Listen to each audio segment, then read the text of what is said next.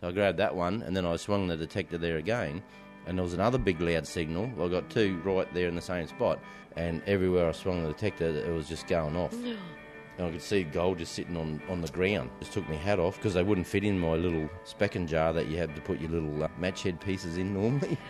They wouldn't even fit in that jar. You've got to get a bigger boat. Yeah. Yep, I think we're going to need a bigger jar. So I got that 23 ouncer and that 9.5 ouncer and heaps of other bits and pieces. And then, next minute, like 54 ounces in the Cobra hat. So we went home, never slept any that night. Went back out there like crack of dawn, before crack of dawn, picked up another 25 ounces in about an hour's time. Welcome to the Beers with a Miner podcast.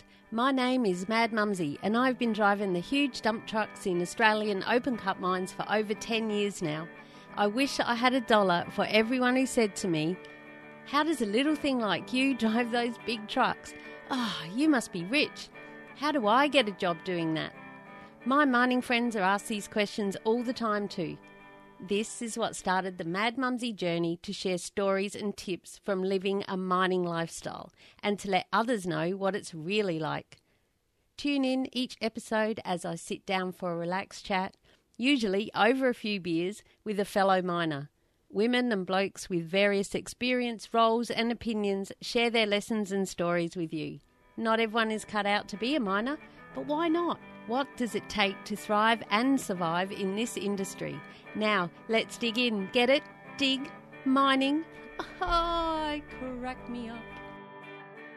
Hello and welcome to Beers with a Miner podcast episode number 53. Today I'm sitting down again with Will and we're going to talk all about prospecting, which was what we were going to talk about in part one. But as you know, if you've listened to episode 52, his mining journey was just full of golden nuggets and crocodiles and all sorts of things. So I really needed to chat to him longer about that. So this is a few weeks later and we're sitting down having a yarn over a few beers.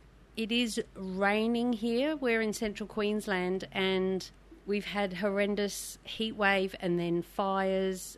So unprecedented is the word of the week.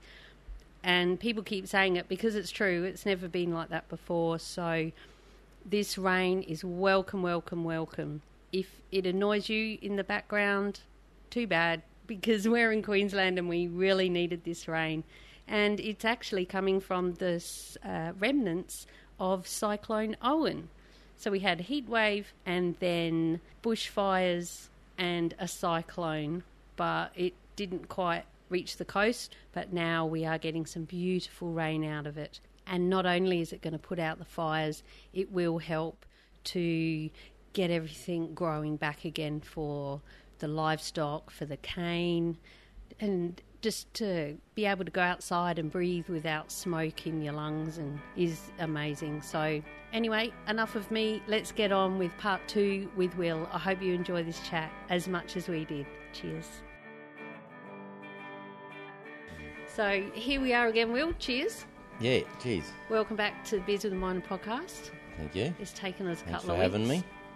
Yeah, well, I'm a busy man, I got dirt to move and, gold to find, dig up and, fish to catch, crabs.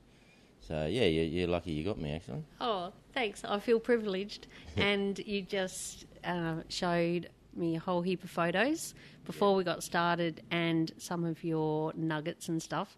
So I hit my camera on record and you'll be able to see those pictures and videos when you go to the show notes, which will be madmumsy.com/beers53, the number 53. If you haven't caught up with part one, which was an epic journey into Will's mining journey, and it does go for nearly a couple of hours, but we really enjoyed our time together and he had some awesome stories. And one of the main reasons I wanted to get him on the podcast was to talk about his prospecting, which is when we first met each other at the Caelan Fishing Classic. The Caelan Fishing Classic, that piqued my interest, and I thought, we'll come on the podcast, we'll have a chat about it. And then we didn't even get to that till right at the end when I said, what are you going to do when you get out of mining? What's your plan B? So we'll go from there, Will. Let's do it. Cheers. Yeah. All right. Yeah, well, that's it. Been mining that for a long time, but been prospecting as I've been going along, just as a hobby sort of thing, mostly. Yeah, and I got into it when I was probably about 18. That's when I was up Weeper then, and that's when I first run into my uncle, who I hadn't seen since I was probably about 10-year-old or something. And, and we just hit it off, and he'd been doing that for, ever and a day, and showed me the ropes. Like, I started, from the beginning, like, learn how to use a gold pan, and then once you see those first little specks come through the sand and gleaming at you, that's it. You hook for life. You get the gold bug. Get the gold bug. Yeah. And it still hasn't gone away. No. It's a bit like a disease, But once you get it, that's it. But it's a good disease. Yeah, and it's and like you don't like I showed you some pictures of that and some some nuggets there, but you don't always just get big lots like that, but it does go to show that that it is out there still. But it's getting harder, like with all the modern technology with the metal detectors and that, because they go deeper and and smaller. So it's all the surface stuff is getting picked up gradually.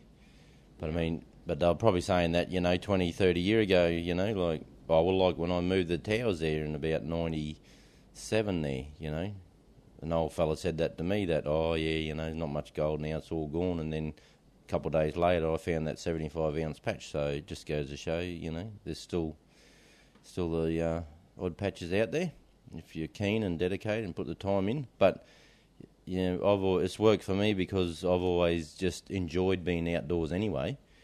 And, you get a bit of exercise, and you're not only just prospecting for gold, but as you've seen at my place, I got a lot of trinkets like relics and, rabbit traps, and it was a funny one actually too, because I seen that on Russell Coit there a few years ago, where he's given a rundown on how to prospect, and he's showing old mate, and he gets a bit of a signal, and definitely something metal there, and digs down a little bit more, and then the next minute you only see sort of, from his waist up, but he's having a feel around in the dirt that he's just dug with the pick, and then next minute you hear this snap, and he comes up with this rabbit trap on his hand.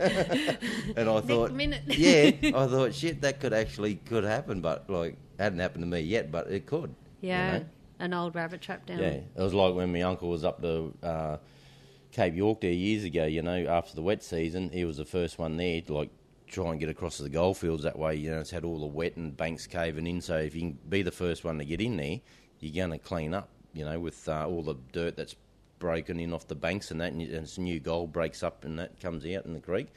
And as he's going down through the cutting, he's seen this bit of a round shape sticking out of the cutting, and he goes, oh, that's interesting.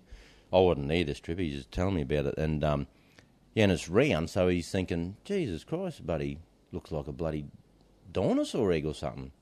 So he starts digging around it with his pick, and then it's getting bigger and bigger, and then next minute it dawned on him what it was. It was a bloody bomb. Yeah, that they must have dropped there like in 1940s and that, because they had a lot of airstrips and that all up the Cape York and that, and they must have been driving through there, and same thing in the wet season and boggy, and had a hard time getting up the creek, and they'd like, let's get rid of a bit of gear here, and just turfed it out, and then next minute, like 30, 40 years later, then so. But he rung the police, or told the police when he got back in town. They went out and sent the army out there and dug it up and that, Yeah, so prospecting's not just prospecting gold. There's other things come along, adventures and things, and it wouldn't have been much adventure if he hit it with a pick and it blew up, I suppose. No. Yeah. And you wouldn't be able to tell anyone either. But I have heard stories too of other people putting picks through, like 50 cal projectiles and things like that, cases and that, yeah. So, yeah. It's something to be aware of when you're doing it. But I like just, like I say, you get all the old relics and that, like up Cape York there, years ago I found two really old padlocks, like the ones where you put the key in the front of them. And they both were locked together, and I've still got them today. Yeah. Yeah, they're hanging up under me shed up there. Did they have the key? No, that's what I was annoyed about. Yeah. And then I got a couple, pair of old blacksmith's tongs, you know, where they used to hang on the steel and stuff and put it in the fires, and yeah. So, yeah, you get all sorts of stuff. And in the little collection that you were showing us in the video on the show notes, you'll be able to see that, were some Chinese... Yeah, Chinese coins. Yep. Yeah, tell us a bit more about those. Yeah, well, like I was saying... When you first find them, they're dirty and that, obviously, and they just look like a washer. So I think I probably threw a few of them away in the early days, and then it wasn't until my uncle pointed out that, because I think he asked me because we used to split up a bit, you know, like when we went prospecting, so cover a bit more ground, and then if I got something, well, he could come over there, or if he got something, I'll go over where he is, you know. And then he said, how'd you go? And I said, oh, nothing, just a bloody washer, you know. And then he's like, oh, you know, you should have checked it out. It could have been a Chinese coin. I go, oh, really? And then after that, I started washing them, and that, yeah. So, and I actually got a bit more of a story on those Chinese coins. I was with this lady about 5 years ago, and she kind of like had everything, you know, and it was her 50th. So I actually thought, well, what do you get somebody who's sort of got everything, you know? So I actually had a bit of a think about it, and I got two of those Chinese coins, and they were both dated 1866. I took them into a jeweler, and they're pretty dirty looking, you know, like. And then I got told him what I wanted done, so I got them and a couple of little nuggets I had like put onto the Chinese coins, and some like.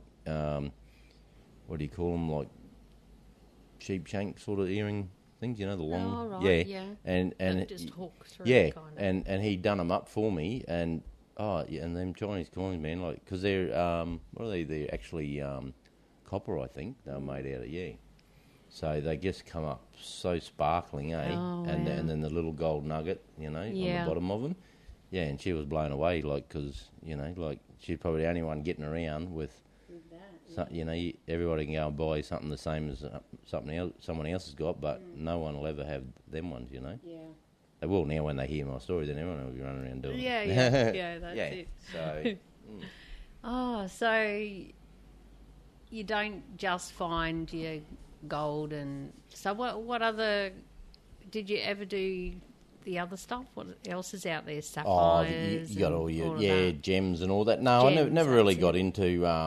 in that side of it, you know, obviously I've known a bit about it and read about it and run into people out there, but it's something that didn't really interest me back then, but I'm probably leaning towards that side of thing, get into that a little bit more. I went out like Sapphire and Ruby Vale and all that years ago just for a bit of a look when we were living at Claremont.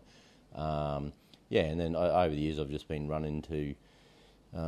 more people that are into it, so it was probably more I didn't really know enough about it in the early days. We all used to buy what you call the Gem and Treasure magazine, and give you stories in there, you know, like, I'll say, for instance, that story that I found that big patch, you know, years ago. Well, I could have put that in there, you know, like, so then people would be reading my story, you know, but I'm just going to tell it as it is now. Because podcasting is the new way to go. That's it, yeah. There's a terrible thing about the Titanic, wasn't it? I just heard about that the other day, yeah. What? That's how far behind I am. Oh, right, yeah. I was just thinking whether to bring up, actually, yesterday they arrested someone because of a podcast. Did you see that on the news? No, I didn't. Yes, the Teacher's Pet podcast. And it's a cold case. It's all over the news here in Australia at the moment. Oh, right. Well, I don't watch the news, so that's why I don't know. No, it's too depressing. Yeah. Yeah. I watch documentaries and happy stuff. And Well, you're bound to see documentary on this at some stage. Yep. Yeah. But 37 years they've arrested him. Yeah, and they expect to charge him today. Yeah, right. But that's ongoing. But a lot of that came because of a podcast with 28 million downloads. Yep. And I just joined it today or signed up to it. Subscribed is the correct terminology. Yep. And there's only 16 episodes. And there's 28 million downloads. Yeah, 28 million times it's been listened to. Yeah, right. Yeah, so the real miner said to me this morning, my partner, he said, so when's Beers with the Miner going to have 28 million downloads? I said, yeah, no, never. But anyway, back to prospecting. Like, I just wanted to quickly, like you said, you might find a bit that someone else has missed. Is there any way over the years where you've seen technology changes where you could go back and you can find more? Because I know... that's... Hang on a minute. You're making noise over there getting a rum. That's all right. It's all good. We'll just stop talking while you do that out of the plastic bag. Oh, right, yeah. Yeah. Are you going to do a... Yeah. Yeah, you ready? Yep, ready. Yeah. And rum Yeah, cans. rum bow today, yep. Rum and because it's cold, wet, it's raining here, it's and so, beautiful, you isn't can't it? do the beer in the cold weather. And that. Okay. Yeah. If the sun was out and that, I probably would have had a couple first off, yeah. Righto, so, yeah, no, it's always changing, because every, if you go back, say, back when my uncle was doing it, when the first metal detectors ever came out, well, they were pretty robust machines back then, but, you know, the depth wasn't that good, but then it didn't have to be either, because there was that much gold lying around.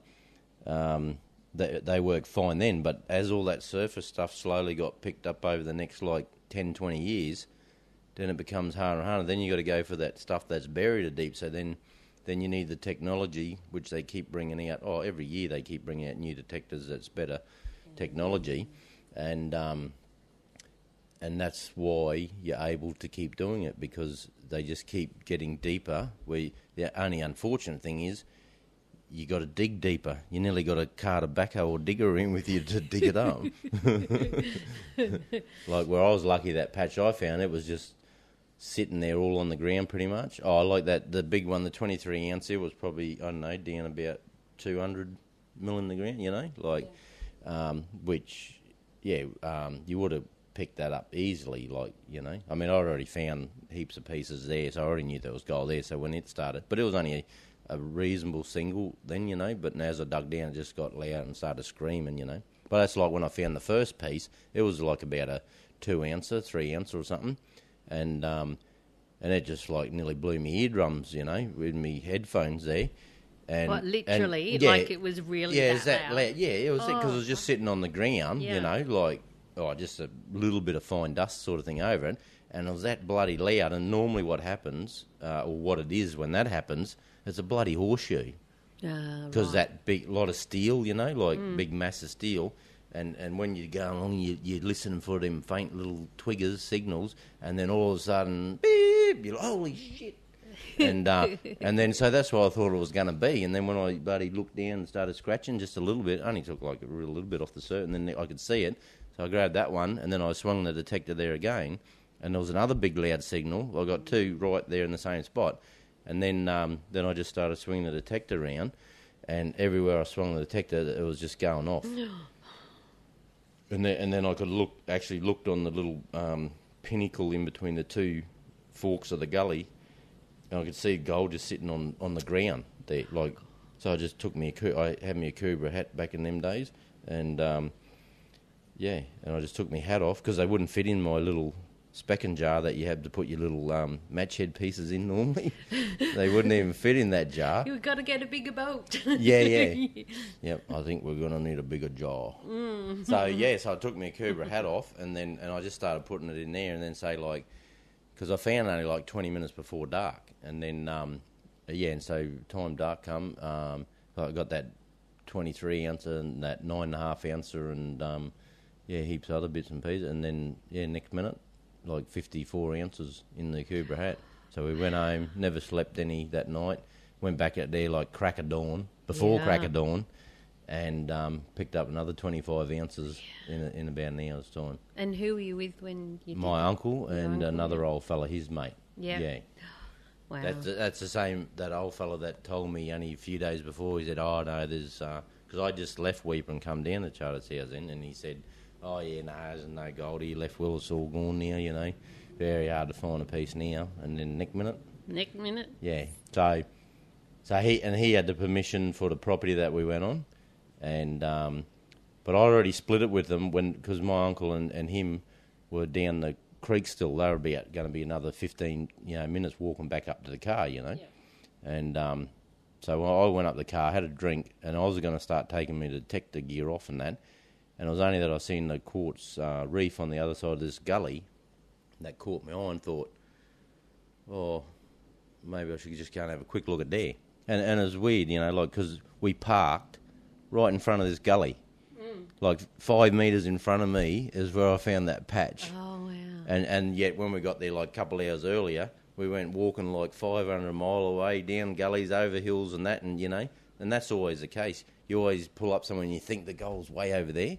And quite often, when you read these Gem and Treasure magazines with all the stories, you'll be surprised like how many people say, yeah, I went out for hours and that, and I was coming back and just swinging at random sort of thing, not really paying too much attention, and just about back at the vehicle, and next minute, beep. Yeah, right. Yeah, and that's how it happens. And it was just there. Yeah, like literally 5 metres in front of it where we parked the cars. I'm like, how funny is that? Yeah. So, and the only reason, because I was waiting for them to get back up to the car, that's the only reason I quickly, and I could have walked around the head of the gully, because there's only they're only like 5 metres each little gully there at the end of them, or I could have jumped down the gully in front of my car. It was like a bit of a cattle pad, so I opted that one, so pure, a lot of luck, Yeah. So, and that's the way the cookie crumbled. So when it comes to having permission to find it and all of that, I can imagine that's a bit of a... Yeah. Like, how do you, you just ask what are them. the You just ask words? them, and if they say yeah, all good. And if they say no, well, you just shoot them and do it anyway.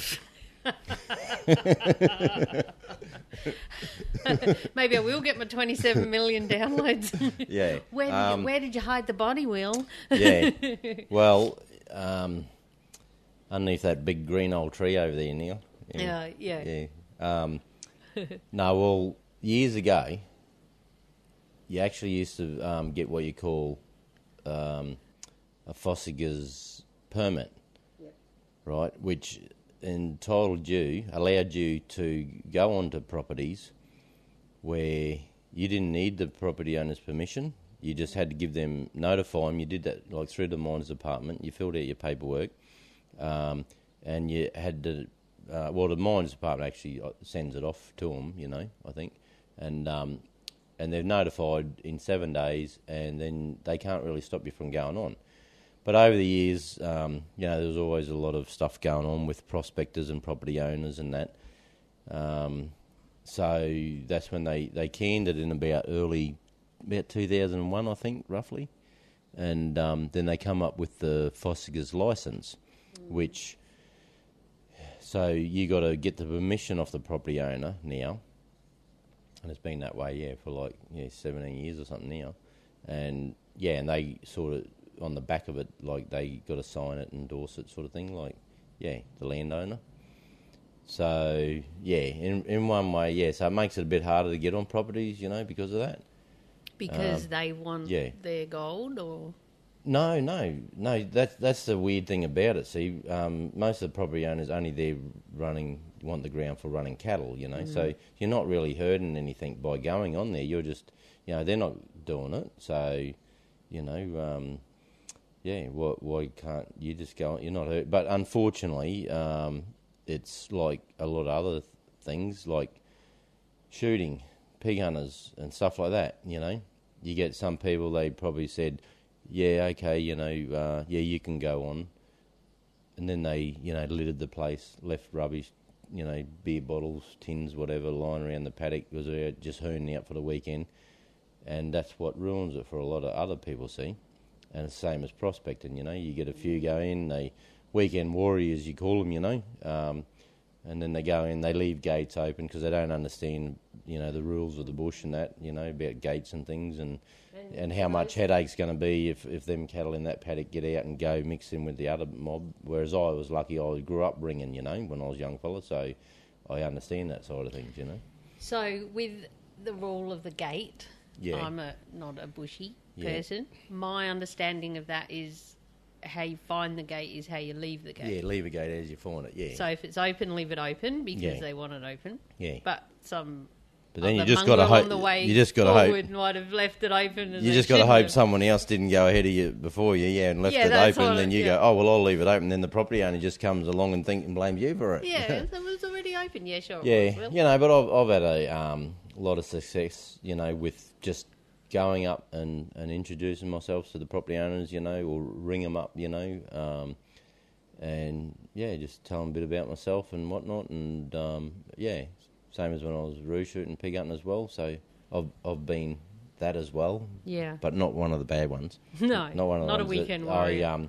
No, because that was my livelihood when I Yeah. got out of mining there for a stint, back in early 2000 there, and so that was my livelihood. So I wasn't going to do the wrong thing, but they a lot of them didn't know me from Burra Soap, but I was just lucky that the bloke I worked for, he was from that district, and they had big properties, and everybody knew them, so they just ring him up for a reference, But I have had where I didn't know them, like when I was living down Miles there, and I went up prospecting around Krakow area there, and I just drove into this property owner's place and said, "Hey, I'm Joe Blow. Do a bit of prospecting on my days off. Just wondering if I could park my car on the side of the road and walk in like a few hundred metres." And then he's like, "Oh yeah, you're right, mate." He said, "Oh, you can drive your car and all good, mate." But that doesn't happen every day of the week. Yeah. Normally you're dodging bullets, like you start driving. Whoa, you better get out of here. Actual bullets. Oh, speaking of, when we were kids, just a little digress. This is one of my suburban stories, and another reason I don't like guns. Probably hadn't even thought of that. When we were kids, we used to, at the end of our street was an almond orchard. Oh yeah. Almonds, cause down in South Australia. Yep. And in the northern suburbs there, and we used to cut through it to go to school. Mm-hmm. And then in another part, we'd cut through, get to the main North Road, cross the road to go see our friends as we got older. Anyway, there was an old Italian farmer in there and his family, and we'd just sneak, and we did used to pinch the old almond or two. Oh, yeah, but, yeah, you yeah. know, God, Of course, you of course, yeah. Almonds, yum, off the tree. Yeah. But mostly it was because it saved us a 20-minute walk to go right round. So we'd get in stealth mode and we'd go up against the fence and we'd go, "You go, no, you go," and we'd all do this big naughty thing and we'd run through. Anyway, I think he probably air rifle, I'd say. Yeah. But he used to shoot at us. Yeah. And then, I remember the old almond orchard caught fire once, and it turned out it might have been someone that we hung around with.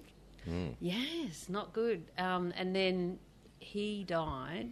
We found out that he passed on, and the old mama, she didn't mind so much. She said, "I always used to tell him off. Oh, I knew you were righto. just cutting through 4 4 almonds, Yeah, bloody yeah, hell." But that's it. he was defending his patch.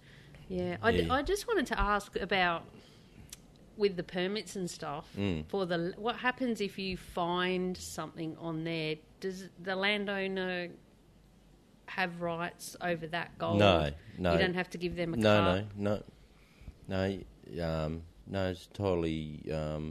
You've got the permit, or the Foskers license, which they're called today. You got sole rights to it, and that because the property owners actually only own like a couple hundred mil, of the topsoil, I knew there the was a grass thing. rot. Yeah. They've only owned. That's why there's mines on properties today, because you don't own the minerals, whether it's gold, coal, coal seam gas, any That's of that. why I just wrote that yeah, well, down. because That's I the had my big property thing. down at Miles, and I had 2 companies come on there. One drilled for coal, and the other one come in and was drilling, wanted to do clearing for the seismic readings that they do for the coal seam gas. Yep. So I actually had both of them come onto my property when I had it down at Miles, yeah. Do you have to they have to have your permission to come in Yeah. as part of their license, they but then what they got to get have the off it? permission, but if you don't, you just got to try and work out an agreement between you. But at the end of the day, if it goes to court and that, you know, they will eventually win out and be able to come on anyway. So it's just really like a peace treaty, you know, like, well, you know, if we watch your stipulations and that, and they just try and agree, you know, meet in the middle sort of thing. Yeah. But, see, they got guidelines they got to follow as well, like where they're not supposed to say drill or do any activity, say, within 200 metres of your property, of your house, you know. And I had that problem come up, whereas they wanted to drill like it was only about, I don't know, 130 metres from my house, you know. And so I had to make them move it, you know, a little bit further down. And only mainly because I just started getting into the boar goats and that on my property, and right where they wanted to put this boar was drill hole was right in the middle of me main little goat paddock, you know, that I just had to built sheds and things and all that for them, but they got quite a bit pushy actually. So we agreed on to go a little bit further. But the thing was, when they rocked up there, before everything was even signed, sealed and delivered, they'd start rocking machinery up on my property. Yeah, I've heard that. You know, and I'm like, but see, I hadn't signed off on anything yet, you know, and I would have done. I didn't have any real issues. The only thing I wanted was, because they said in the paperwork they sent me that you have right to claim ownership of that borehole when they finish getting their readings and that data out of it, right? Yeah. And as you know, like a bore on a property is worth, like to me to put that bore down, because it was like 160 metres they put that bore down, and there was water down there. Like I already had a bore just up the back of my house, but it was fairly deep as well, and the water was a long way down. And the one they put was they went deep for their sampling, but the water wasn't that deep. It was only like bloody 20 metres down. Anyway, but when I told the boss fella there when he come out, I said, "Oh yeah, well we just got to clarify and get signed off on that. I can take ownership of that bore when you're finished with it, and it's my problem then, not yours. You know, I got to sign off on that." But then he tried to tell me that I couldn't do that. What? Own the bore because it purely come down because they don't want any liabilities to come back on them like years down the track. So because what they wanted to do with it was when they finished doing it, they fill it in with cement and just block it off. I said, well, how crazy is that? I said, a bore is everything on a property. I said, no way in the world you're going to come on my property and drill a 160 metre bore and there's water and that in there and just fill it in with the concrete. I said, no way in the world. And that'd be saving them money anyway. He said, yeah, but, you know, we don't want the liability down the track. I said, yeah, but hang on a minute. Handing over the liability. I said, but hang on a minute. But he tried to deny that it was in the contract, see, the original paperwork. I said, well, I've got the paperwork right at the house there, mate, if you want to go over it again. It says there in black and white that I have the option of relieving yous of the liability. I said, so until we get that sorted, he goes, oh, right. He said, oh, can I just bring the drill rig in and that, and we'll just set it down the edge of the road a bit, and oh, can I bring the backhoe in, the grader and all this, and clear the little pad there where because they got to, where they set the drill rig up, they got to have like a couple of little slurry pits right beside the drill rig, and they got this X marks the spot, like that's where the drill's got to put the rod down in, and they got to have these pits off to the side of the truck, and it can only go one way, you know. And yet I'm arguing with him the day before because I let him bring all the gear in and park it all there. I said, and let him do the pad and dig the little slurry sumps and that. And then but I felt like I was being muscled in on, you know, like they're pushing and kept asking me, oh, can we just bring this in? And the next minute that'd come in, oh, can we just bring the drill? They just rocked up. Can we just get them in off the road? And I'm like, yeah, okay, you know, like you don't want to be difficult. But I'm like, but hang on a minute, like you haven't answered me question about whether I'm going to have ownership of that bore when you finish. And he just tried to fob me off. So, and I reckon they would have started drilling the next morning. But what I did, I went down there like daylight and I parked my car right on X marks the spot. Well, of course you did. Yeah. Oh, cheers. Well, you got to have a bit of power as a landowner. And anyway, so and then I parked it right there, and I still had some old like 100-year-old fences there that I needed to pull down. So I'm down there and I'm fencing away and that and just keeping an eye on things. And then the drillers come in there kind of like, oh, what's going on, mate? Old mate told us we had to park on there and start drilling. And I said, yeah, mate, sorry. I said, sorry to be a pain in the arse. I said, but ain't happening, mate. I said, that's old mate's fault. I said, he just kept fobbing me off. Mm. Then he rocks up about 7 o'clock. What's going on, Will? Like, well, you tell me, mate. When are you going to sort this stuff out? And I'd already been speaking to the solicitor the day before in that as well. And he told me, he said, yeah, no, they've already pushed their boundaries with you, and you've been nice and let them on and all that, and they're just playing with you now. He said, so I said, well, how about I just go and park my car down there? He goes, yep, that's what I'd be doing. Yeah, and then so they couldn't do a thing, and then about 8 o'clock when my solicitor was open, he I'll ring him up, and then he goes, put that boss man on the phone to me, and then they had a big yak and that, and then next minute he had to get on his computer and send emails and all that, and signing that over to me, like the ball, and then he put me back on the phone and said, yeah, I got it all in email, Will. He said, you can let him go now. Yeah. But it shouldn't have had to come to that, you know what I mean? Yeah. Yeah. So, and there's a lot of farmers that wouldn't have the solicitor or the balls to go and park their car there. Yeah. Like imagine a couple in their 80s, or there's just one farming lady, or you know, and you see it on, you know, the current affair shows and everything about all of this, especially the coal seam gas is. It was quite funny, but because they had all their, like a little bit of a clearing area just down from the drill site where they put all their pipes and other bits and pieces they needed, you know. And I used to quite often come home from work after night shift and grab my rifle and walk right round me block and that, you know, chasing dingoes and that, like, because I had the goats, you know, so the dingoes used to play havoc with them a bit. Anyway, so I'd buddy walking around there one morning with my rifle, and then I was coming down towards that laydown area where the drillers were, and there's two fellas in there. They got a ute and they're loading a bit of gear on that, just talking amongst themselves and that. And they didn't see me or hear me coming that. And I come walking out through the bush with this rifle and go, "Hey, you going, fella?" Well, they just about jumped out of their skin, and I got this rifle, and it looked like a scene out of Wolf Creek. And I got an old couple like that as well. They were parked because I had a gazetted road running down through my property, and they've just like, "Oh, we'll just get off the main highway and go down this road here and pull over and have a cup of tea," you know. Yeah, I get them at my place here all the time. Yeah. And same thing. Like, I'd been doing the boundary run, and I've come walking up with me rifle, and they're sitting there and having a cup of tea and a biscuit. And then I'm like, "Hey, it's going." Oh, yeah. Oh. And I said, "Oh, you're all right, don't worry." I said, "I'm just a property owner." I said, "You're all right, you're all good." Yeah. But you can see the look in their face, like thinking, "Oh, this is it. I told you we shouldn't have come here, John." Yeah. So, just back to the boar for a minute. You said, of course, as you know, they cost a lot of money. Yeah. I don't know that. Oh, yeah. How much? What would you cost?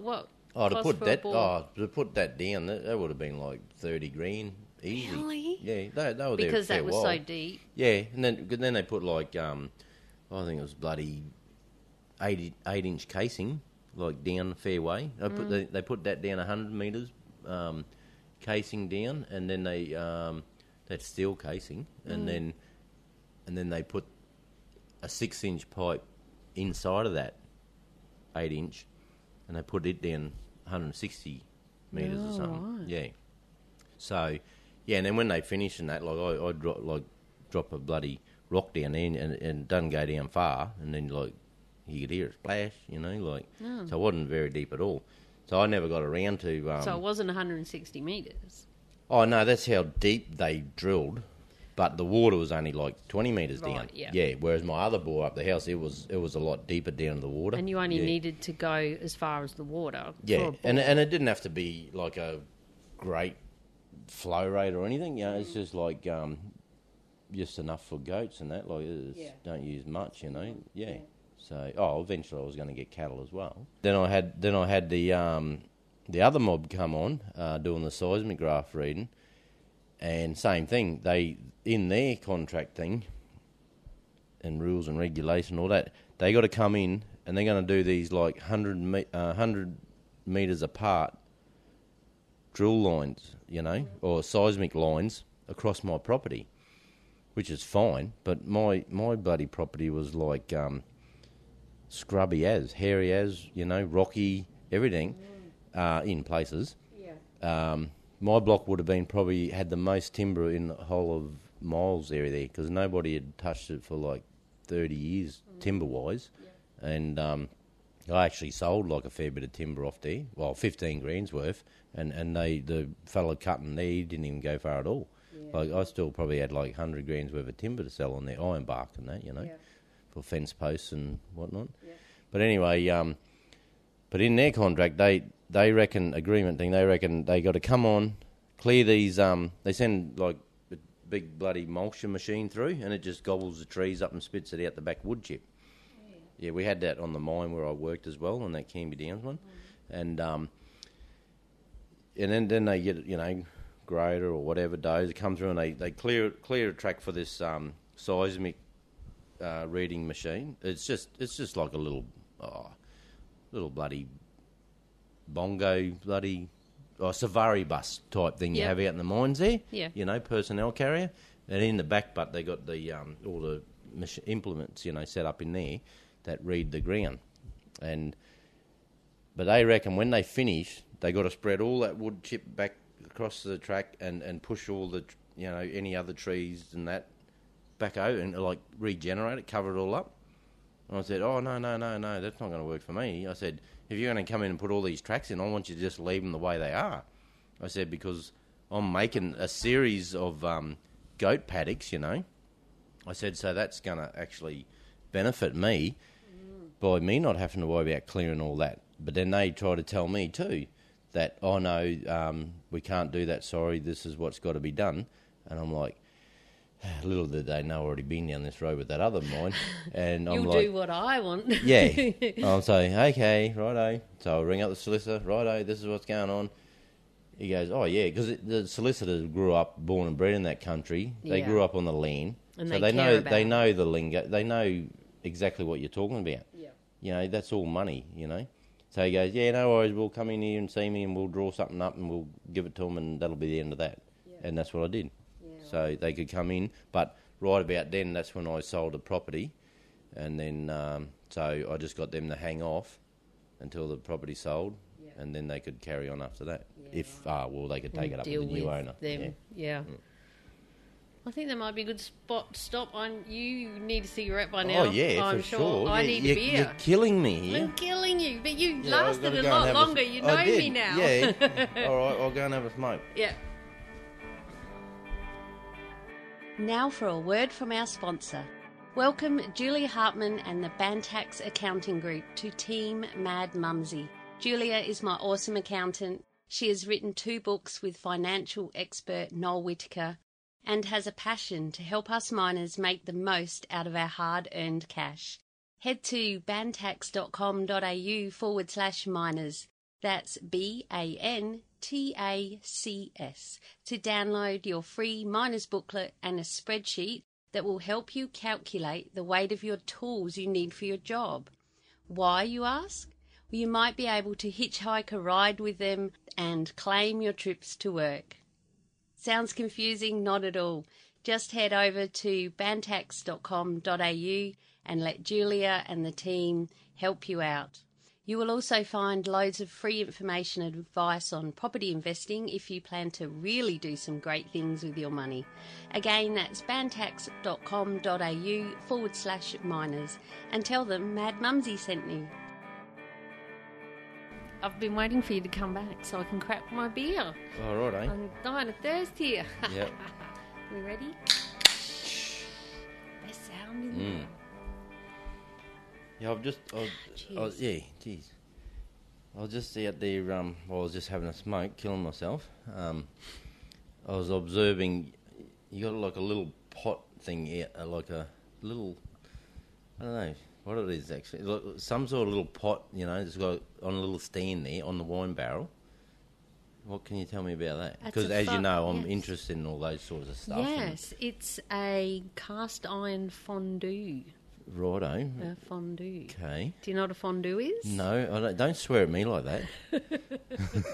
Hang on, I've got another one here. I'll get it. No, because I've seen a lot of stuff in my days, but I've never seen that one. Yeah. I grew up on these as a kid. Yeah. I believe back in the 70s. Mm-hmm. And you put oil in your saucepan and then I never did all this bit of it. The man always did this bit. Yeah. But you put metho in there. I have seen those before, but like this one's got the actual stand that supports that. Supports it, whereas that other one hasn't got it. So that's why I was a little bit, Yeah, well, that's what I think. But then it's got the star-shaped sort of thing, when you lift the lid and all that. And, with the... And when you take the actual pot off, it's got like that star sort of shape too. Yeah. It's interesting. Well, is that to hold the forks up? Because when you have a fondue, you have fondue forks and you put your meat. What we used to have was a round table, and my parents used to do it Friday nights and stuff. I'm just going to let you have a bit of a go here because it's not all about me, No. Sometimes I take right, over. That's enough. Like, moving back onto my story. We used to have cut up bits of steak, pineapple, onions, stuff like that, and you'd load up like a kebab kind of. Yeah, okay. Load up your fork, dip it in the healthy as oil and fry it, and then you'd have a tray with all different sorts of sauce in it. Yep. And you dip it in, and everyone has different coloured forks, so you know which colour's yours, and everyone gets drunker and drunker. It's like my ex hated them because he was always starving, because you get like one forkful and it's taken such a mission to cook it and everything. Right, but they're great. Yeah. Well, and because I was very observant too while I'm out there, and I noticed you had like the mozzie coil on top, but it hasn't got the like your little the little when you buy your and you put them on, and it just idea came to me when I was out there having my smoke. And now, if you get like your empty tinny, and then you fill it up with a bit of water, so you've got a bit of weight in it. You don't want to leave like good beer or rum in there, of course. Oh God, no! But when your little pull tab, because I see you've got a few of them you pulled off, was in your little tray there, which I use for an ashtray. Yeah. But just come to what you do, I reckon. So if you haven't got one of those gadgets that comes with them, then you pull your little pull tab upright, and then you get a pair of tin snips or something like that. Yep. And you just nick it there, and then you just lift that, because it's only aluminium. Like someone your size should be able to bend that as well, and then it'll stick up just like the little thing where you sit the coils on. Yeah, and I would. Bob's your uncle. There you go. Oh. Handy little tip of the day. Handy little tip of the day from Will. I was thinking you were going to say you could thread it through. Because even when you hold it might up, even sit on. That would thread through pretty good. Now you're stealing my thunder. No, I said cut it and. That is a good. Yeah, but no, that might work. Sorry, my mistake. You're wrong. Oh my God! That's one of my favourite lines when I'm out in the mines and that, and somebody's going on the two-way, and then I'm like, sorry, my mistake, you're wrong. Oh, that's gold, because I can imagine you as a cheeky digger driver. Some of the stuff I have my moments. But cheeky, but still there's a line. Don't push me. Yeah, that's it. Yeah. Or I'll drop a big rock in your back. No, I don't do that. I never do that.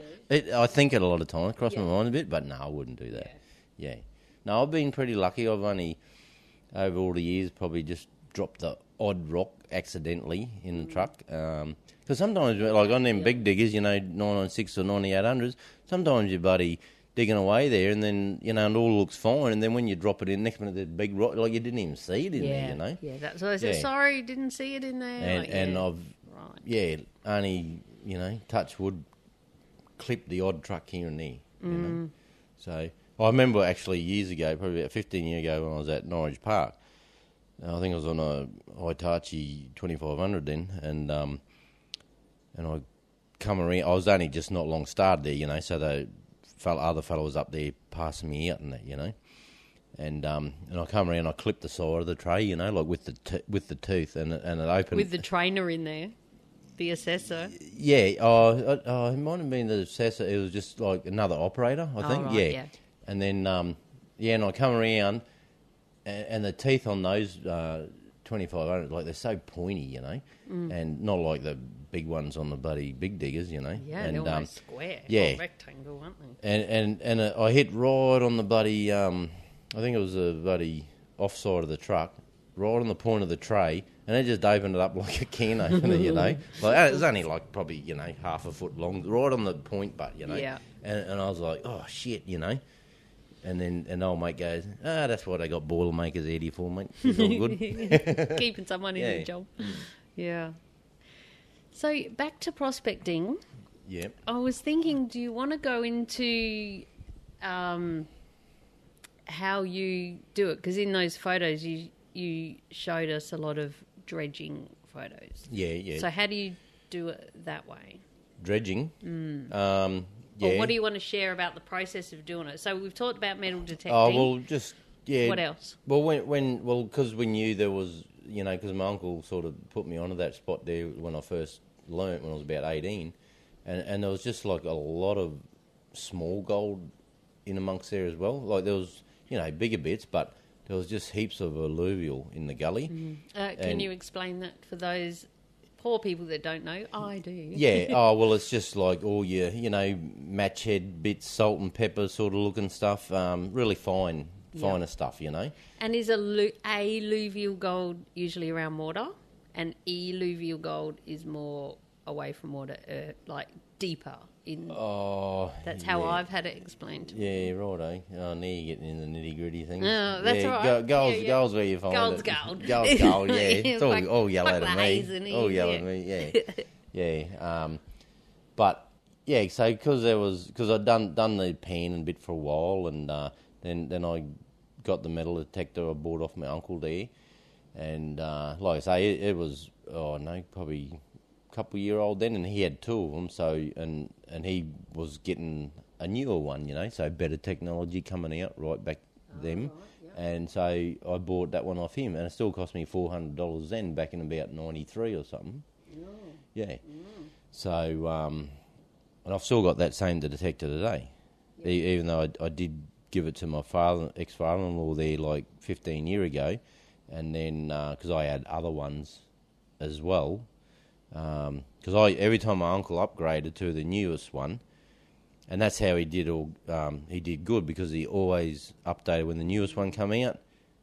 He was smart enough to realise the technology and all that in it, so he kept updating. So I always used to keep buying his older one off him, so I get it like half price, Yeah. And it's still it's still a pretty up there one, because he's only one ahead. Yeah. Oh, well, I've got that one, and then I've got another one, and I've had them both for like 25 years or something now, and they still work as good today as they did back then. Obviously, just, they're not as good as the ones put out today, because with the technology, they, over the years, like, it's a wonder we could even prospect back in them days, because the ground noises and that you used to get come through your head, you really had to just listen to your headphones, the signals. It'd drive you barney, like the automatic ground balance ones, because you got two types. You got automatic ground balance, which are good, and then you got manual ground balance. Manual one, you got to be on the dials yourself a lot more. When the ground, because the ground mineralisation changes. Especially like, say, if you're in the creek, in the floor of the gully, and then you try to go up the bank. Well, that mineralisation is changing, between the two. So you kind of either got to do all the floor of the gully for a bit, and then get out and then go up and do the banks or up above, and then you got to re-ground balance. But if you got an automatic ground balance one, well, you can be swinging in the gully and then up the bank, and it processes that automatically for you. Yeah. And they'd be worth more. Yeah. Yeah. Yeah. Right. But that one, because my cousin bought the manual ground balance one. It's a white Goldmaster VSAT is what they call it, and the make brand is like white, and and it's called Goldmaster, but it's designed for finding like really, really small gold. And he bought it, but then he had it for about 6 months, brand new, and never used it, because he thought he was going to get into it, but he wasn't his cup of tea, really.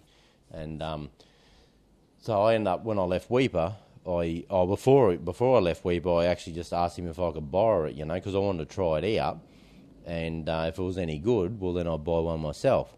And I took it over there, and I found that's over to the Wenlock Goldfields, and I found like 50 odd pieces of gold with this detector, which brand new back then. I think they come out at about $1,200. Mind you, like it sounds like a lot, 50 odd pieces, but they all only added up to about I think 4 or 5 grams. Like them grams. I thought yeah, you them 50 ounces. odd pieces I found added up to only about 4 or 5 grams. But point being, they did what they say they can do. They can find.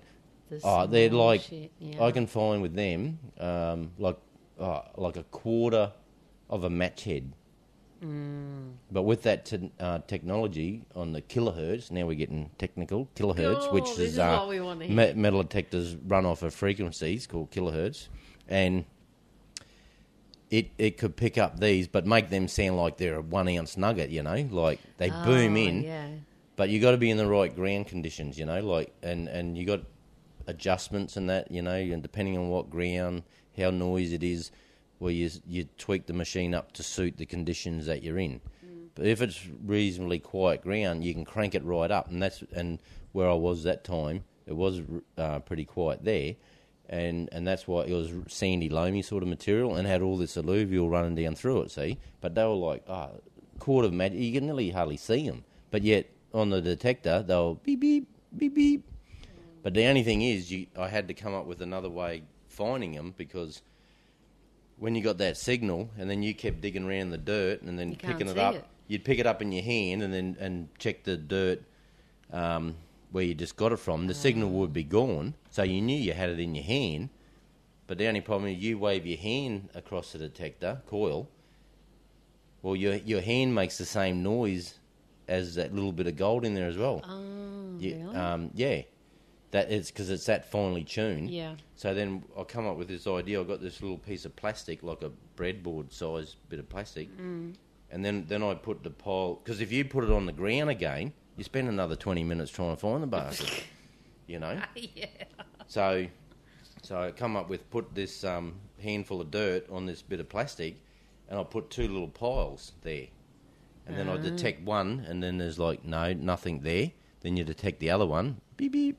So then you get rid of that other pile that had nothing in it. Then you split that pile in half, and you just keep reducing and going through that process. It's a little bit time consuming, and then you get down to there where you got 2 little piles, and it'd be like 10 little crumbs of dirt there, and then you couldn't even see it still. Like especially if it's like dirty and got coated with ironstone or dirt or whatever, and then what you do on the end is you just blow really lightly on it, and then all the lighter stuff will blow away, and the last little piece sitting in the middle that didn't move, that'll be the piece of gold. Yeah. Wow. Like, that's tedious, getting down to that size. But isn't that what panning does, though, when you get to those levels? But panning you're doing when you got water and that, Yeah. Oh, right. So that's a way of doing it when you haven't got water with you. Oh, well, it's just a way of detecting, You're detecting, but it's just that particular detector. It's designed to find those little. Yeah, it's tedious, but then it's a little bit of gold's better than no gold. Oh my God, yeah. And they all add up. Yeah. Yeah. Shit, yeah. Yeah. Well, they reckon look after the cents and the dollars look after themselves. Something like that. Yeah. Cheers, Will. Mm-hmm. So, from that. Back again to my question about dredging. Is it dredging? Yeah, Those photos you showed me in the that's creek right. Yeah, up to dredging. your neck with the machines around you. Well, What's going on there? It's just that. It was a hot bloody day. All right. Crocodiles. It was. I just cut this throat. Yeah. No, we had an understanding. No, right there where I was dredging was way up in the gullies. Like, there's no crocs up. No, down in the main river there could be. Because that's in the Wenlock River. So this is in the little gullies up the hill. Yeah, right up in the hills. The creeks. Yeah. If you got eaten by a croc up there, it just wasn't your day. Yeah. Yeah. So is that where a lot of gold comes from? It comes from the top of the mountains and then basically makes its way down. Yeah. as you know, in the mining, shit flows downhill. Yeah, and truckies at the bottom. Although I've heard drillers are pretty fun. Drillers. Stinking driller. That's for you, Rick. My number one Twitter fan. Yep. Driller Rick. Yeah. Yeah, no, as the route. Yeah, well, that's how the old timers traced it years ago. You know, you start down the bottom in gullies, and they start getting colours. You know, then they pan their way up the creeks, and then there'll be a series of forks up the creek. You know, and they start going up one fork. You know, and then next minute the colours run out. Yep. So they come back, then they pan up the main gully again, and then another fork. Then they go off up it. Then it might start getting richer. Getting more and more in their pans all the time, and that's how they track it up. And then it'll run out of the gullies, and then they'll start doing little races around the mountains and that, you know. It's like little trenches they put level around the mountain there, and then when it rains, those little trenches fill up with water, and then they can pan actually up on the side of the mountains. Oh, they pan. Yeah, that's what they call water Instead race of and it that. going into the gullies and going And then it's just all about pinpointing where the sort, and then all of a sudden there's a big cluster of gold right in this one little area. Well, then they'll put I was trying not to wreck your house. Then they'll put a He's getting excited. He's waving his arms around me. They'll sink a shaft in the side of the hill then, like because that's where the gold might have come out of the reef. You know. Yeah, right. Anyway, I can't tell you any more. Otherwise, you'll know more than me. Well, that's why we're doing it. No. So I still don't understand about the dredge. Yeah, well, the dredge is just third time lucky. No, yeah, the dredge is just another way of prospecting. That's all. Yeah, so tell us. Yeah, about well, it sucks. You know, you're using the dredge as like a vacuum machine, but you're using water. You know. Yeah. And it's in the creek with you. Yeah, in the creek. So because the gold all runs into the bottom of the creek when the wet season's on, and the water's all upheaval and that, it's like a big washing machine. And gold's heavy, as you know. If you don't, you do now. Yeah. It's heavy, and it's the only thing. The only thing that's similar is like mercury in its form, but gold is actually heavier than mercury because that's why they use mercury in the gold processing industry. Because like if you drop a piece of gold on a bit of jar of mercury, you got to have it in water as well. Then the gold penetrates into the mercury. It's weird, eh? Like you get a little piece of gold, like a match head piece, and you drop it in the mercury. It'll just say like an old Vegemite jar or something like that, you know. But you can't just get that everywhere. Like Vegemite jars? No. They're all plastic. They're all plastic now, Will. Mercury. Oh. Jars of mercury. You could years ago, but not these days. Are they in thermometers at the bottom of a thermometer? That's correct. So yeah. you smash all the thermometers and fill up your it take you a long time. Jar. Take you a long time to get what you need. But I was just lucky enough that old fella that I was prospecting with years ago that owned that had the permission of that property. Well, he back in them days, like they used to sell it by the jars full, you know, but they don't anymore. Yeah. So he had a fair bit of it. So he gave me a little bit years ago. But it's weird, eh? You can have like a Vegemite, let's say quarter full of mercury, and then you drop like a match head piece of gold in there, or it could be even like a fly shit, you know, and it will penetrate into the mercury, and then you drop like a bolt or a nut and drop it in, and it'll just sit there and float around on top of the mercury, and nothing will happen. Yeah, and that's why they use mercury, because mercury collects the gold. Because it's heavier than mercury and will penetrate it, see? Yeah, but right. nothing else will. Well, there you go. There you go. Yeah. So that's in the gold, in the Yeah. process, like once You're getting off the beaten track now. Let's get back to the dredging. Yeah, get back to the Yeah, dredging. Oh, yeah. listen to you, Yeah. get back to the dredging. I tried for 10 minutes.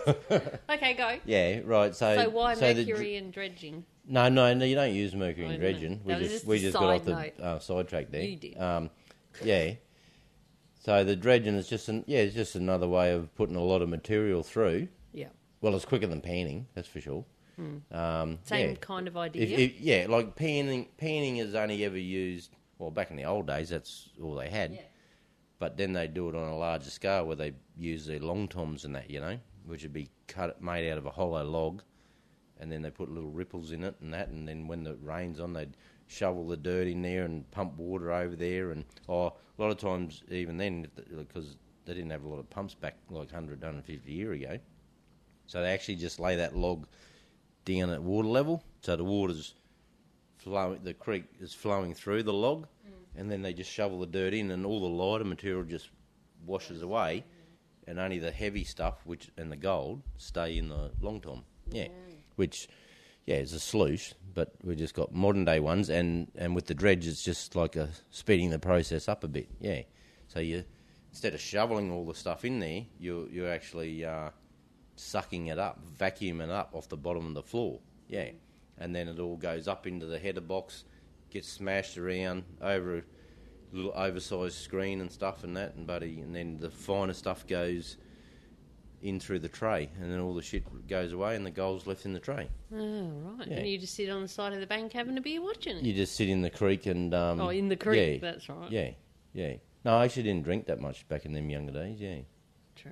Yeah. Making up for it now. Yeah. Yeah, no, I didn't. Yeah, I only maybe once a fortnight, like on a Friday, Saturday night or something, I might have a drink. But in the younger days, I didn't really drink much. Yeah. You're too busy doing all your other stuff. Yeah. Yeah. That's it. Yeah, All right. I did.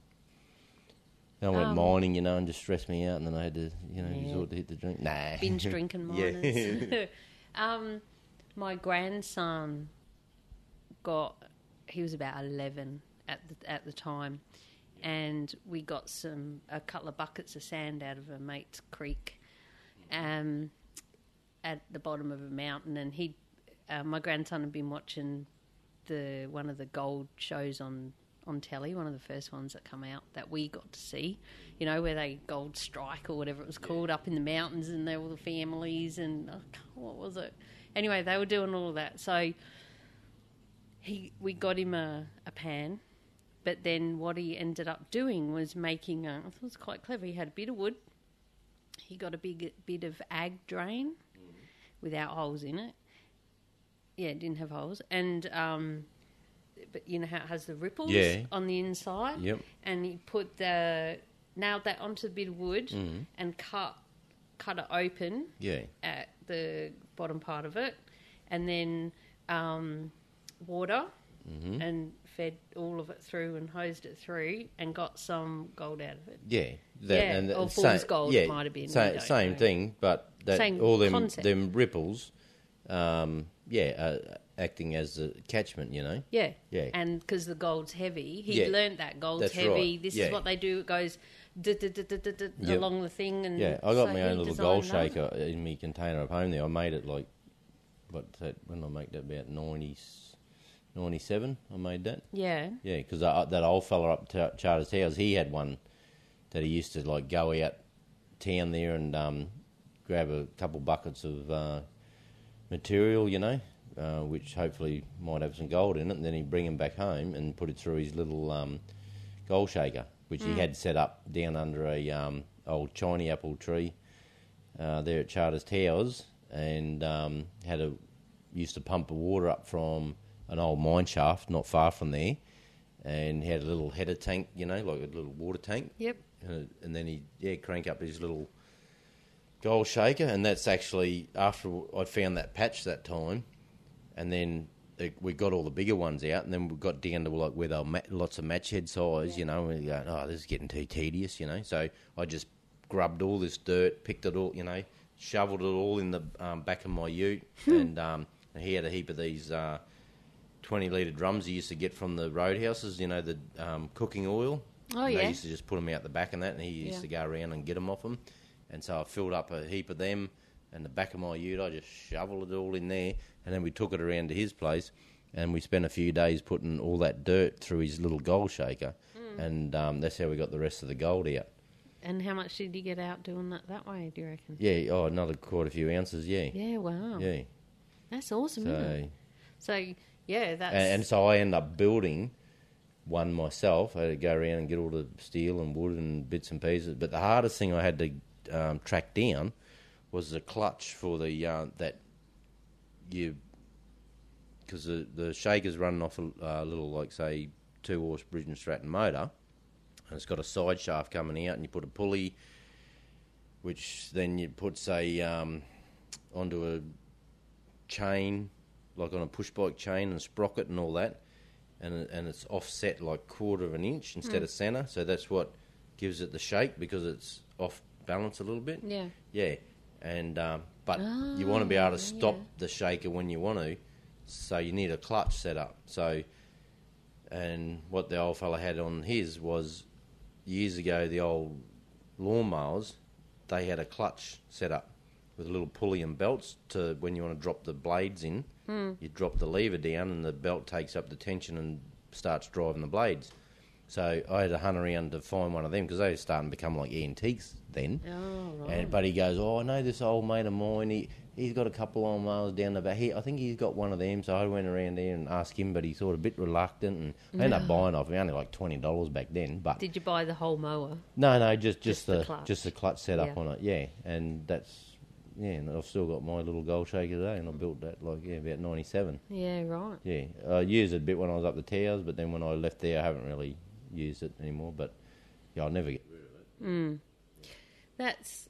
That's a good option if people are thinking about prospecting. I like the idea of going out there in the heat and the shit and that, and getting it and putting it in cooking oil drums in the back of the ute, coming back and then doing it somewhere nice with a bit of a view and a beer and under a tree. Yeah, you can only really do that at home and that because you can't really do that actually out on the properties where you're getting the gold, not unless you got a mining lease, because that little gold shaker then is classed as like equipment, and then you got to go into a mining lease.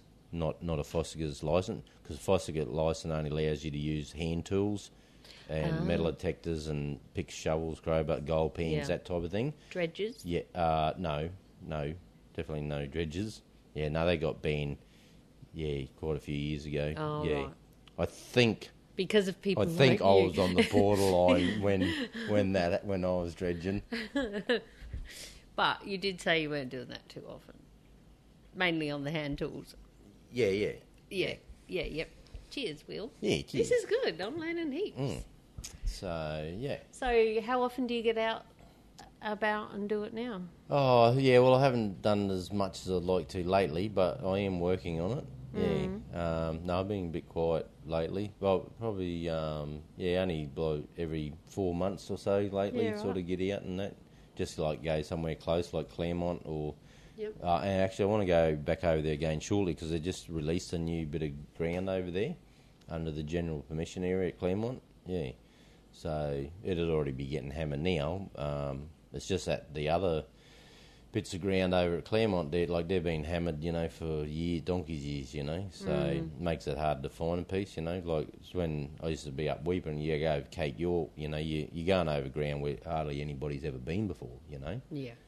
And that's where you can find a patch. Yeah, where that's it's right. Just But when laying you're on going to areas where every man their dog, goes, because a lot of people from down south and that, like Sydney, Melbourne, all them areas, they all come up here and do their prospecting and that, and they all go to the caravan parks out there and they all flog them areas, But yeah, it's if you haven't got a lot of properties, well, it's still a good place to go because you got the permission, because they've already you buy like a kit over there, and they've already sourced the property owner's permission for you. Okay. But they've actually put aside like 1,000 acres of their land, and allow you to go on there. You don't even have to go and see them. You just get your permit or your Fossiger's license, and then you buy your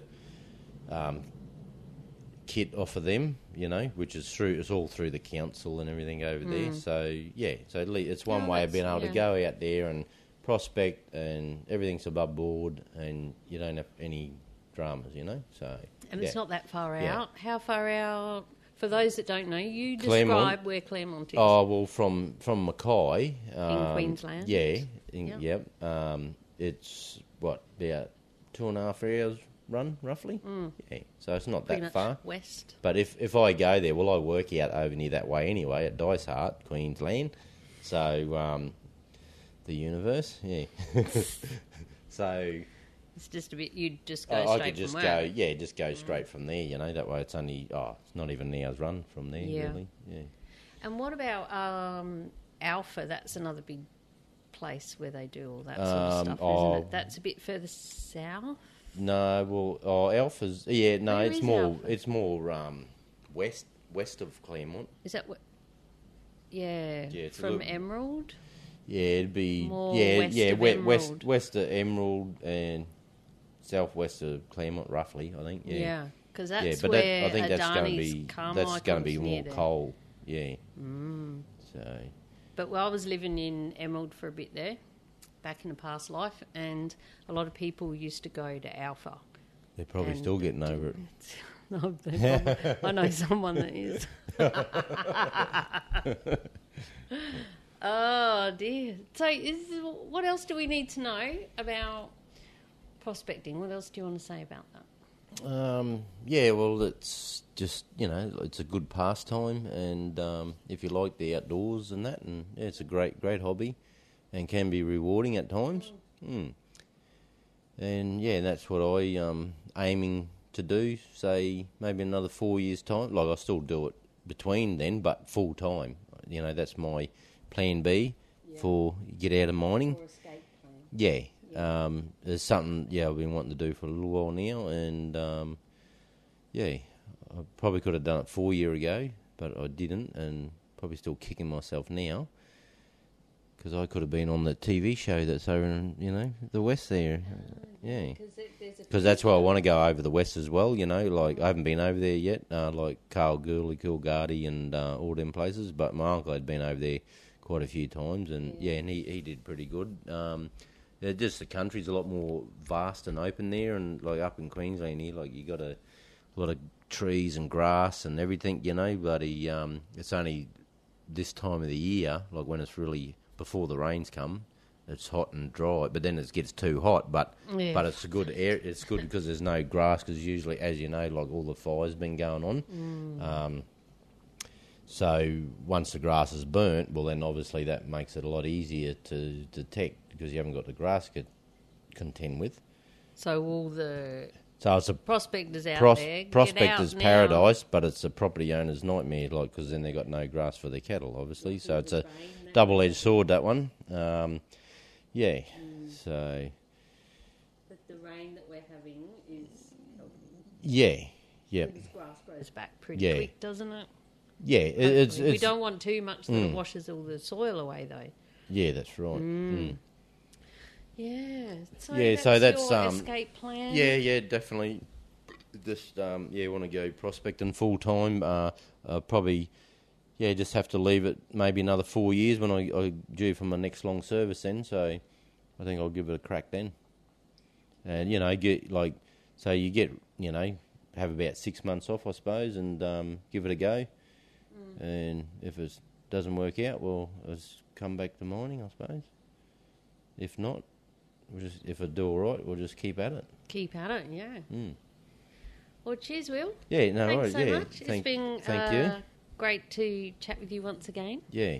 And for those, I'll just remind you, listen to the first episode, because, oh my God, there's crocodiles, there's all sorts of shit goes on in there in part 1. That's Beers with the Miner.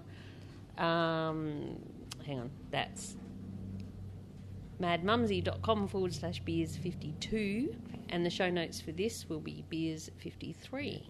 And I'll give you will 2 see little the blips in my videos. life. Yeah. Yeah, 2 little blips. Yeah. Yeah, We'd be could here have all a- year if I told you my whole life story. I know, right? But we've got to keep relating it to mining, because that's the podcast. However, I've got 20 million other podcast ideas inside of me. So That's I'll where keep gold you on my ties in. list. See, gold's mineral mining, see? Of course, So yes. I'm leaving mining and I'm going mining. You are. Yeah. Yeah, no, you. Mining gold, but working for yourself, there's a big difference. Yeah. Yeah. Not working I can for get the up man. myself, and I can get up when I You want can to get up yourself. Go and get up. Yeah. Well, get probably, out there and get to work. Probably have to, because I've got to go and find some gold to buy some food to get something to eat. It would make you do it, doesn't it? Yeah. Yeah. So, Well- that's my dream anyway, and hopefully Yeah. put it into place shortly. In the place, and that's a good thing I always talk about is, what What is it that you like doing, and how often are you doing it? How often are you actually doing what is your happy place? Yeah. It sounds like this is one of your happy Yeah. places. Well, and it's not only that you just go and prospecting and that's it.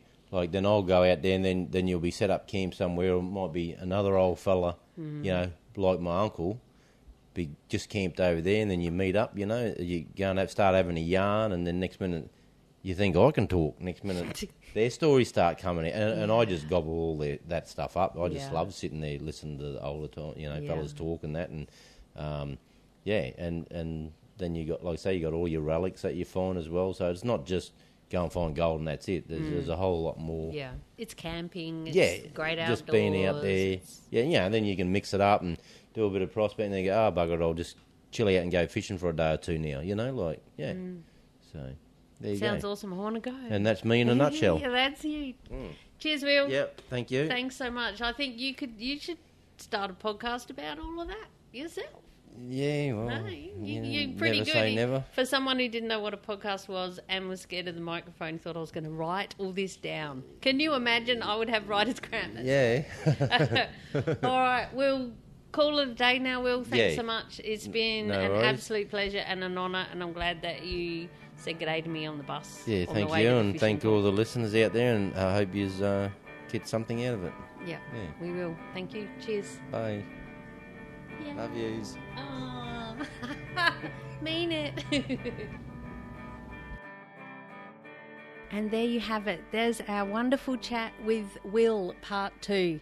There's a lot of gold in there, and actually real gold, hey, and other stuff too. So how about you get all your prospecting gear out, head out, and see what you too might be able to find. You might not have to go back to work. How cool would that be? I'd love to go out and have a crack at doing this, but I don't want to go when it's this bloody hot, that's for sure. Anyway, we'll finish it off there. Thank you so much for listening, and remember, if you are enjoying the podcast, to please subscribe on whatever app you're listening to so you don't miss an episode, and of course any ratings and reviews would be great. I'd love for you to also share with your mates. And until next time, please stay safe, be real, be special, and have fun, for we only live once. Cheers. Oh, and P.S., don't get too cranky when you're shopping over Christmas. We all have to be nice to each other and get through it. And you can do it too. Help make someone's day. If they're busy at the checkout or something, just say, you're doing a great job. That's what I do. And bring them back into the zone and have a smile. Have a smile with people, especially the young ones that are going to be working over the school holidays coming up here in Australia. Anyway, that's enough from Mad Mumsy. Catch you next time. Bye.